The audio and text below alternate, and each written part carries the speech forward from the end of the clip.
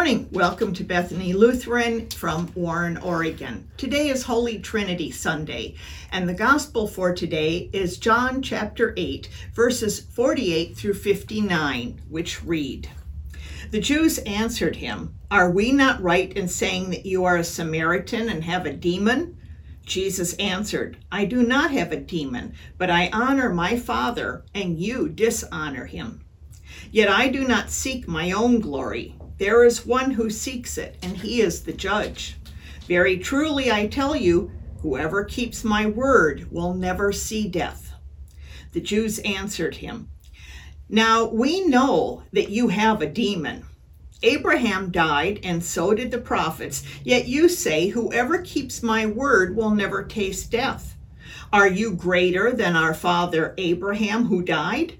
The prophets also died. Who do you claim to be?' Jesus answered, 'If I glorify myself, my glory is nothing. It is my Father who glorifies me, he of whom you say he is our God, though you do not know him. But I know him. If I would say that I do not know him, I would be a liar like you. But I do know him, and I keep his word. Your ancestor Abraham rejoiced that he would see my day. He saw it and was glad.' Then the Jews said to him, 'You are not yet 50 years old, and have you seen Abraham?' Jesus said to them, 'Very truly I tell you, before Abraham was, I am.' So they picked up stones to throw at him, but Jesus hid himself and went out of the temple." This is the word of the Lord. Thanks be to God. Let us pray. May the words of my mouth and the meditations of our hearts be acceptable to you, O God, my rock and my redeemer. Amen. Grace to you and peace from God our Father and the Lord Jesus Christ. Amen. Today we're starting a summer series that's built around the beautiful and meaningful stained glass windows throughout the main floor of our church building. The symbols used to decorate the windows remind us about the foundation of our faith. Jesus used picture words to describe himself and God the Father, much like we use props for children's sermons. When the majority of the population could not read, the images would ingrain the message of salvation in their minds and hearts. So let us explore the messages given to us through the images displayed on our windows. Today is Holy Trinity Sunday, a time to remember that we worship an all-encompassing God, God who provides for all our needs. And the window to my right describes for us the triune God. It's made up of 3 panels. The right panel tells us about God the Father. The main symbol is the hand of God. From the book of Genesis, we know that God created mankind and all that exists. We also know that fairly soon after God created man and woman, they decided they could be their own God. They ate from the only tree that was off limits to them by a command from God. And this act separated all people from their Creator forever. However, God so loved his children that he would not give up on them. He desires a relationship with us, but sin caused a separation. A perfect God cannot be in the presence of evil. So as soon as sin existed in his perfect world, God created a way to be reunited with his loved ones. And so we see the hand of God reaching down from heaven, coming out of the clouds and reaching down to us. But God offered more than a hand. He fully came to us in the body of Jesus of Nazareth, so that we would know the full extent of his love for us. John 6:38 through 40. Jesus said, "For I have come down from heaven, not to do my own will, but the will of him who sent me. And this is the will of him who sent me, that I should lose nothing of all that he has given me, but raise it up on the last day. This is indeed the will of my Father, that all who see the Son and believe in him may have eternal life, and I will raise them up on the last day. On either side of the hand, we see the Greek letters Alpha and Omega. These are the first and last letters of the Greek alphabet. They remind us of Revelation 1, verse 8. I am the Alpha and the Omega, said the Lord God, the one who is, who was, and who is coming, the Almighty. And Revelation chapter 21, verses 5 through 6a. Then the one seated on the throne said, Look, I am making everything new. He also said, Write, because these words are faithful and true. And he said to me, It is done. I am the Alpha and the Omega, the beginning and the end. And in Revelation 22, verses 12 and 13, Look, I am coming quickly, and my reward is with me to repay each person according to what he has done. I am the Alpha and the Omega, the first and the last, the beginning and the end. The center panel represents God the Son, who we know as Jesus the Savior. Here we see a calm, obedient lamb. Above the lamb, we see the cross to remind us of Jesus' sacrifice for us. This picture is explained in John chapter 1, verse 29. The next day, John saw Jesus coming toward him and said, Here is the Lamb of God who takes away the sin of the world. To understand why John called Jesus the Lamb of God, we need to go back to the 22nd chapter of Genesis. This is the story of Abraham being asked by God to sacrifice his son Isaac. The two of them go to the spot designated by God for the sacrifice.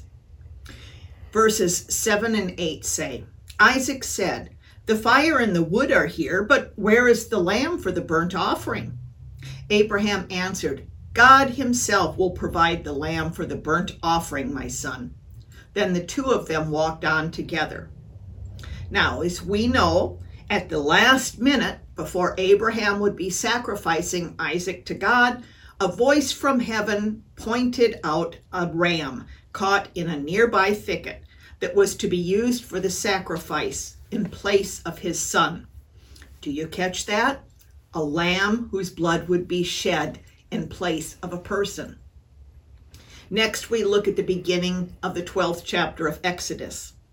The Lord said to Moses and Aaron in the land of Egypt to tell the whole congregation of Israel that on the 10th of this month they are to take a lamb for each family. Your lamb shall be without blemish, a year-old male. You shall keep it until the 14th day of this month. Then the whole assembled congregation of Israel shall slaughter it at twilight. They shall take some of the blood and put it on the two doorposts and the lintel of the houses in which they eat it. This is how you shall eat it: your loins girded, your sandals on your feet, and your staff in your hand, and you shall eat it hurriedly. This is the Passover of the Lord. I will pass through the land of Egypt that night, and I will strike down every firstborn in the land of Egypt, from human to animal. And on all the gods of Egypt I will execute judgments. I am the Lord. The blood shall be a sign for you on the houses where you live. When I see the blood, I will pass over you, and no plague shall destroy you when I strike the land of Egypt. This day shall be a day of remembrance for you. You shall celebrate it as a festival to the Lord. Throughout your generations, you shall observe it as a perpetual ordinance. And by the way, Orthodox Jews still celebrate that Passover remembrance annually. The blood of the spotless lamb was used to save God's chosen people from death. In 1 Corinthians 5, verse 7, Paul reminds the believers in Corinth that Jesus Christ is our Passover. His blood, his life, was substituted for ours to redeem us from the fatal penalty of sin. Then we turn to Revelation 5, verses 6 through 10. Then I saw between the throne and the 4 living creatures and among the elders a lamb, standing as if it had been slaughtered, with 7 horns and 7 eyes, which are the 7 spirits of God sent out into all the earth. He went and took the scroll from the right hand of the one who was seated on the throne.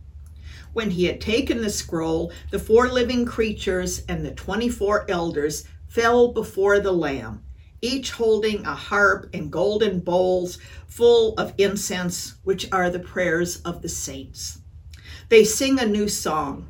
You are worthy to take the scroll and to break its seals, for you were slaughtered, and by your blood you ransomed for God saints from every tribe and language and people and nation.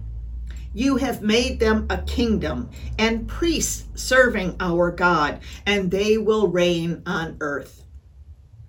In Revelation chapter 17, we read that there are kings who will join the evil one.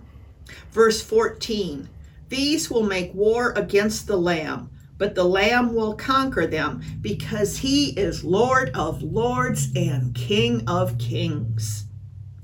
In our window panel, we see the Lamb resting on a book. Yes, the book is the Bible, the Word of God. But in John chapter 1, verses 1 and 2, we read, in the beginning was the Word, and the Word was with God, and the Word was God. He was with God in the beginning. And in verse 14, the Word became flesh and took up residence among us. We observed his glory, the glory as the one and only Son from the Father, full of grace and truth. Jesus is the Word of God. Ephesians 6, verse 17 tells us that out of the armor of God, the sword of the Spirit is God's Word. We can fight and win any spiritual argument with the Word of God. Now, the left panel in our window represents God the Spirit. We see a descending dove as described in the 3rd chapter of Matthew, in Mark chapter 1, Luke chapter 3, and John chapter 1. In Mark chapter 1, verses 8 through 11, we read, I have baptized you with water, but he will baptize you with the Holy Spirit. In those days, Jesus came from Nazareth of Galilee and was baptized by John in the Jordan. And just as he was coming up out of the water, he saw the heavens torn apart and the Spirit descending like a dove upon him. And a voice came from the heavens, you are my Son, the beloved. With you I am well pleased. Now on the top right, we have a star. For that, we turn to Revelation chapter 22, verse 16. I, Jesus, have sent my angel to you to give you this testimony for the churches. I am the root and the offspring of David and the bright morning star. In the top center, we see a Star of David, a Jewish symbol.